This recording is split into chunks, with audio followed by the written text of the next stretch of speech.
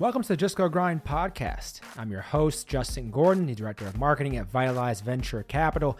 On today's episode, we have Ryan Buick, co-founder of Canvas, a data exploration tool for business teams to automate manual reporting, build dashboards, and answer ad hoc questions, all without needing SQL. Let's dive in. Ryan, welcome to the show. Justin, thanks for having me. Excited to be here. Absolutely. And with Canvas, a lot to talk about with building this company, growing this company, the need for Canvas. But for people who are like, what is Canvas to begin with? Ryan, what is this company? Yeah, totally. So at Canvas, we help really anyone with an operational background, anyone who doesn't, consider themselves technical, but they're analytically minded. We help them get all of their data in one place, be able to really analyze that data, explore it, be able to share it with their team, and ultimately, make faster, better decisions without needing to know SQL or, really having those technical skills. Especially now, it's needed more than ever. There's always just more data in different ways. I think as we go on, there's more and more every single day, it seems like. And to have this something that's helping to make it easier for founders is obviously really useful. But for this, how did this get started in the first place, Ryan? Why Canvas? Yeah, so I'll go with a bit of the longer version of the story. So really got the first idea for Canvas. I joined Flexport. For those of you who don't know, basically a tech-enabled freight forwarder. So I joined as one of their first product managers a handful of years ago, and really saw it take off from 100 people to 2,500 people by the time I left. And one of the sort of more interesting things that I saw when I got there was just how data-driven the company was, but how hard it was for people that didn't know SQL, or advanced SQL like myself, to be able to really grab that data and independently and confidently work with it. And so I actually, had some pretty bad anxiety starting out there, because before I was a PM and had a data person sort of, that you could ask questions from, and it was relatively easy. But with Flexport, there's so much data that you had to make decisions with, and we didn't have a data team really at the time. So I had to figure out how to do this all myself. So I actually did a boot camp to go and learn, data analytics. And so did that. And then at the same time saw really how hard it was for the organization to roll out, for thousands of operators to roll out the data that they needed to give them an interface to comfortably play with that data. Right? Really, if you're an operator today, you only have like sort of two paths. One is like get in line with everybody else, can ask your question, and you get something back, and you're like, okay, this is kind of what I wanted, but I now need to ask 12 new questions, and then you have to figure out what your data analyst's favorite whiskey is to bribe them to keep getting your answers, or you basically have to export to CSV and work out of spreadsheets and do the same repetitive index match or VLOOKUP or whatnot. So we saw how hard that was, my co-founders and I, who are early engineers there, and we had worked on internal data products as well. And we decided, hey, why not try to give everyone sort of a spreadsheet style interface, something that they're familiar with, comfortable with, give them an interface to the data that they need. And so we left Flexport to go and build that ourselves. With this as well, so anytime someone mentions what they're building and everything, my brain goes to, okay, great. Like, who'd you get your first customers as? Like, who were those people? Because there's always the grand vision for where you want to get to. And a lot of people, it's like enterprise sales, massive contracts. Great. Okay. What were like your first customers? Like, who'd you first target? I'm curious about that with Canvas. Yeah, totally. So we left Flexport, basically had a loose idea of what we wanted to do. But we were lucky enough to be in, San Francisco, Silicon Valley, where we had a ton of friends that had worked, at other, startups. And so we just honestly talked to as many people as we could. We had a general idea of making data easier for everyone. But we weren't coming from the data space. We didn't have a ton of context, on the data stack and the data tools. But frankly, we felt like that was a strength. Most data tools are built by data teams for data teams under the sort of guise of business intelligence. Yep. And we actually felt the pain firsthand as operators and wanted to go and solve that pain. So really, talk about just grinding, just reaching out to everyone, from your high school, grade school classmates, for user research and interviews, and asking them, hey, what's the what's your workflow like? What's your day-to-day like? What's the number one pain that you have? And is that something you'd be willing to pay for if we could solve that? And so we really just did that for, a handful of months. And, simultaneously we're doing the fundraising thing, and, we're able to put together at least a prototype and a, early version of the product, and work with folks as design partners and just say, hey, you don't have to pay now, but we know the problem that you have. Let's work together on solving this and hopefully get you to value. So a lot of the first customers are honestly just friends, personal connections, friends of friends. With that too, with the early product that you took to them, obviously you said, okay, like, use this product. We want the feedback more than anything to make sure this is good, build the right thing, etc.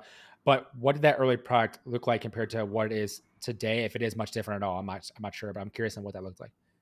Yeah, totally. So we had this, original conception of, okay, let's, build, the spreadsheet of the future, right? Let's go and get these teams out of Google Sheets, out of Excel. And there's a large graveyard of startups that have tried to do that. And I think we've found out, some reasons why, which is a lot of these teams, you're going to, have to pry Excel from their cold dead hands, right? Yeah.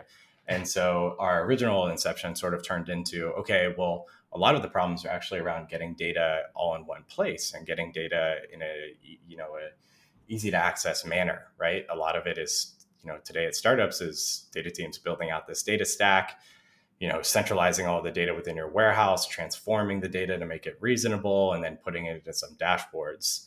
And so what we found is actually the biggest pain was around sort of getting that all into just one easy to use, simple package where you didn't have to spend months implementing a data stack and having someone technical to implement it, or spending a fortune on consultants. And so what we ended up with is actually relatively like a data stack in a box. And so we actually give you access to best of breed tools. We put you on that stack, and you just connect your apps and your database, which is relatively accessible for most operators. And you get what you need without, months and 10x the cost of what you would get with Canvas. With that too, so with that product and those early users, you mentioned you're kind of building the product along the way, fundraising at the same time. Did you, like, how much of a window did you have? Like, okay, we have to fundraise right away for this because we know we just need money to be able to fuel this. Like, just take me through that experience, fundraising alongside of also building the product at the same time. Yeah. So I think, like, first the VCs that, are going to come to you, and, we're coming from blue chip sort of tech startups and, in the Valley, and like, we're pretty confident in that side. But when you say that you're tackling a problem as large and as hairy as what we were tackling, having a prototype, having a product that showed that you have technical chops and that you're different, I think was a big focus for us. And we knew that the best VCs would respond well to that. And so that's really sort of what we tried to do first, come to the table with VC conversations of, hey, we're not, some engineers building this thing that we want. We're actually talking to people, and we have, evidence and, things that we can point to, people that are willing and waiting for us to build this product. They've signed a LOI or something like that. Right. So we sort of, tried to do it very quickly, right? We didn't want to sort of bootstrap this. We didn't want to dip into our savings. And so we gave ourselves kind of, a couple months to basically say, okay, let's talk to hundreds of people. Let's build the prototype, and let's go and fundraise sort of simultaneously, which I think worked out well in the end, especially because, you don't want to, veer off in a direction that's like, hey, it's a cool product, but no one wants to use it. That would be a problem. or it's not solving a real problem, Yeah. And so thinking in terms of those three things all at once, I think helped us, ground ourselves to reality. And I think, investors appreciate that. To that point, with the product you launched with, then what was the feedback you were getting from those early users? Obviously, they were using it for free at the time, so take what you want. Like, you think they're going to pay for it, et cetera. But like, what was the feedback you were getting from them that was like, okay, totally validate on these points, maybe not so on these points? Like, what they love most about it? I'm curious. Yeah, I think going back to like making it easy for them to get the data that they need in one place, much more so than the analysis portion. I think that was sort of the key thing that we were starting to hone in on, and ended up with the strategy that we have today. And I think we definitely had teams that, design partners that would take us farther away in this direction of, okay, we're actually just building them Google Sheets. And I don't think that's, or Excel. And I don't think that's actually a winning proposition here, because there's a lot to build. If you're gonna do that, I think you might die trying. Yeah. So I think that was a realization, and I think a lot of it comes from like having skin in the game. So we didn't like say, okay, you're going to use this for free for, however long. It was more so like, hey, let's put together a plan, right? Let's get a month together. Here's what the product looks like today. Here's the 2 or 3 things that you've asked for, right? These are in line with our long-term, that's long-term as it is when you're a couple guys on a couch in an apartment. But this aligns with, we think, where we want to go. And then holding them accountable and making sure they have skin in the game to say, okay, if we get this delivered, let's sign a contract. With that too. So going from the free, it's not really free, but it's really testing it out for now, knowing that you're going to obviously pay if it's something that works out. The business model behind this, a lot of enterprise sales, or like the actual, how much you're going to charge for the pricing can be different. I look at the website, there's like a free trial, looks like, or free something. And then there's different tiers of that. Just take me through how you thought about pricing this based on the value and everything. I'm just curious on how you thought about it, because I know founders are always like, how much do we charge? And there's a playbook somewhat for like certain SaaS products, but this is like, I'm just curious on how you thought about the pricing. Yeah, this is definitely something we spent a lot of time on. And I think it's like something that's honestly just kind of stressed overly in the early stages. And like, you go to people for help and they're just like, it's an art, not a science. Like, yeah, you'll figure it out. I think for us, where the business model came to where it made the most sense is when you're going into a crowded space, right? Like, data is pretty saturated. A lot of people looking at us weird when we said we wanted to build the next gen of BI tools, right? I think when we were looking at the market, we were looking at a lot of things that felt old to us. We were looking at things that were, pricing was vague. You had to talk to sales. You had your price per seat, right? And then you end up with these long drawn out implementations that, like, I don't think are good for anyone. You can't try the product. You can't kick the tires on it. A lot of, technically savvy minded people just want to be able to play with the product and not have to talk to someone. So we tried to really organize it around a product led motion, right? Giving them an ability to get a taste of the product, to try it out, see what they like and don't like. And then let's start a conversation from there. And also not charge per seat, which, if you're at a company, you then see, 50 people are using the same login for, for a tool. And so we tried to really just be as different, as many different levers as we could there. And I think that's sort of been an informing, something that's worked really well for us across the board, which is question the status quo, because if you don't, you're, going to end up looking the same as everyone else. And that's that's going to make it just everything so much harder downstream. There's this amazing, story about cake pops and like when they were coming up. I don't know if you've seen this. No, I haven't heard it. Go ahead. Famous, like this famous like positioning. I don't know if it's famous, but this like positioning case study where the Cake Pops team, which is in like every Starbucks right now, they originally started selling it as like, cake, like basically cake on a stick, or it was like just cake, right? And like the Starbucks in the market was like, what adults are going to want to eat, cake for breakfast, right? And so they started positioning it as Cake Pops instead, which is something that is new. It's something that's different, even if it's just a name. But I think that goes back to like, when you're trying to think about positioning early, be as different as you can and see what happens and see how that changes the perception of what you're doing. What was it that initially made you even think that way, though, in terms of being different in that capacity? Was it just like you're seeing all these things in the market that are the same over and over? You're like, okay, we're not going to do that, because people hear that and like, oh yeah, be different, like great, like, but how do I actually do it? So it's, to your point, you mentioned differences you have in pricing, but what actually got you over the edge? You're like, all right, we have to though. Like we literally have to try this different stuff. I'm just curious on how you were thinking about that. What got you to that point with that too? Yeah, totally. And I don't think it's being different just to be different. Yeah. I think it's being different in a way that you want the world to be, right? Like none of my co-founders and I want to have to talk to a sales rep to try out a product. Like, I don't care how complicated it is. I'm still going to go through that like journey. And if you've made it simple enough, then like even more credit, I'll want to talk to your team if I can at least get to some value. So I think that was one thing. And then I think talking to as many folks as possible, like when we did, we started seeing just how many teams were either not actually, their whole team wasn't using the tool, which for us was insane because it's a data tool. Like everyone, like you're talking about democratizing, data, but then you're charging per viewer license. And so we're like, okay, well, that doesn't make any sense. And so basically, as a sort of this loop of looking at the existing status quo, seeing what we didn't like, and then seeing what we could be different on the things that we didn't like, and what that would look like. In the early days, you mentioned talking to basically everyone you knew early on. And the first few months was just like, who do we know we can talk to about this product and has this need? Eventually, though, you did raise 4.2 million, at least from Sequoia, other like it says 24 individual investors. You raise money, have some cash, great, helpful. What has fueled growth?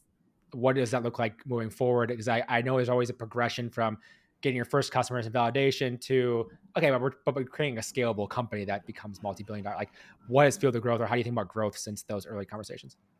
Yeah. So we've tried to stay pretty lean, right? Because we want to make sure that we like get to the thing that is really working before then we decide to scale. And so in that spirit, right, like you can try out with, ads and it's like, you should be able to experiment with these different growth strategies, but like keep it tight, keep it refined. Run an experiment for a month, set out with your plan of like, hey, there's the things that we want to try, and then come back after the month and see, okay, these are the things we proved right. These are things that are working well. And so we've tried a few of those. But I think the thing that I really wish that we did earlier was just around the content side. Because that's, blogs, these podcasts, right? They accrue value over time. They give you a chance to be your authentic self, which might be different than what else is out there in terms of like, the corporate sort of speak and blog posts that you'll see elsewhere. So that's something that we've just been like, hey, let's write a blog that comes to mind and just start creating habits there. I think that's one thing that I wish that we had done earlier, and it's starting to pay off now. And definitely tried to experiment with some paid ads. And then really, I think using our site as a key sort of instrument and driver for product-led growth, right? Which is, we have a Loom video of our demo front and center in the site that you can click on to actually understand what the product looks like and it is like without having to, take a call for a demo. And so people really respond well to that. And really trying to use just, any sort of opportunity that you have to say, okay, here's the experience that you're going to get with our product. Here's our brand voice. Here's who we are, without having to spend a ton of money, I think has been a key for us. It's interesting you mentioned like that too on the content side of it. And I'm very admittedly super biased about content, but I've seen how it benefits different companies, and like Career Karma is a good example. And they have all this content around people, getting people in like software engineers into boot camps. They crush it. I just talked to Mariam from Softer, a no code tool, right before this call, previous interview right before this. They're thinking about content way more with what they're doing because there's a whole education piece on no code. So you see these companies more and more start to think about content and how it drives it. And to the point you mentioned, which I think is the golden part of it, if you do it in the right way, like those assets just become more valuable. Having done podcasting for like 4 years now, those episodes from 4 years ago still get downloads and views. Like that is insane to me, but it still happens. And I've had people who were like, yeah, we got raised from our first angels because I heard your podcast after doing a Google search. I was like, what? That was like years back already. So it's like the value of that for any founders thinking about content. It's obviously an investment you have to make to be able to do that and do it well, but they just keep accruing in value over time. So it's so worth it if you can pull it off in that way too. Totally. And like, of course, the obvious one is just make a product that people love, right? Helpful. Like Very helpful. the word of mouth piece, like it just works in pretty incredible ways. And so if you have, your early customers and you treat them right and you do the right thing and help them out, they see you as a consultant. They see you as a, someone who's going to help you think about data in our particular instance, right? But like, we had one of our customers that they were presenting Canvas in their board meeting, just not using a deck, just straight from the Canvas, which is like our version of a dashboard. And we had, investors reach out to that were in the room saying like, hey, they've never seen a tool like this. So like you start to do these pretty interesting, you start to see these interesting word of mouth growth aspects as well, just from people using the tool and it being different. With Canvas as well, with those early customers, you get a certain set of feedback from your early customers, and you're trying to figure out a lot with the product and what to build, but also for who. Take me through more of that today, what that looks like for Canvas in terms of who you're targeting, who you're going after, like who are the best people to use this product. I'm just curious on more of that. So for founders wondering about if it's for my team or people listening, is it for my team? I'm just curious more on that side of Canvas as well. Yeah. So we really see ourselves as the simplest, easiest way to get data driven as an early stage startup. So founders are totally top of mind for us as a persona, right? Because you're the one that has to think about these board metrics. You're the one that's getting heat from your investors and not being data driven enough because you're still presenting at a Google Sheets. You're the one that's not able to answer, some of these questions on the fly because you can't dive into the numbers live and double click and see, why your CAC for this particular cohort is higher. So founders, we see ourselves as a really easy way to just say, hey, connect your apps, connect your database. You don't have to worry about hiring a data team, hiring data consultants, getting that all in one place. So we're a really fast, easy way for them. And then also for data teams that are just underwater, that they're getting so many requests from the business. We work with their existing stack. So work with your existing warehouse, work with your existing, data tools and say, hey, just here's a self-service sort of ad hoc interface for your business teams so that you're not answering 100 Slacks a week, and you can actually start to scale your own work and shift that onus to the business team and just help them out when they need help rather than, being responsible for turning over every SQL query, Sounds miserable. every day. For you, just as we kind of wrap things up here, I'm curious. You were in product management before. You mentioned being at Flexport. Different than being a co-founder of a startup, though. How has this experience been so far? Any challenges along the way? Things you wish maybe you had known a year and a half or whatever it was ago when you started this? I'm curious about that because I know there's a lot of first-time founders who'll be listening, and curious in that transition for you and how that's gone. Yeah, there's that like classic, like PMs are like the CEOs of their product, and it's like no, you're more often a janitor and picking up the crap. So I think that was like a good like sort of PM skills translate well, I think, to some of the founder lifestyle. I think like the biggest gap that like I just wasn't familiar with is just go to market and being able to sell something. It's a lot easier to ask for feedback as a PM when someone's already bought your product and they want you to fix it or make it better. But I think when you're trying to actively sell, like I think that's something that if you don't have experience with, like figure out how to start picking up some experience with that. Figure out how to get someone from a problem statement to here's a solution to how much do you think, what is the value that you think this provides, right? So I think that sort of sales-minded approach is like something that complements the PM skill set really nicely in order to become a founder. And then learning like sort of growth, like marketing, those different skill sets. Something I think is most PMs don't have to touch a lot unless you're like a growth PM at a consumer company, like I was B2B SaaS. Yeah. So think about like rounding out like the rest of the sort of skills that a founder needs, even through side projects, even through, maybe do some like PM consulting, maybe, figure out how to sell something, how to market yourself, I think has been really key.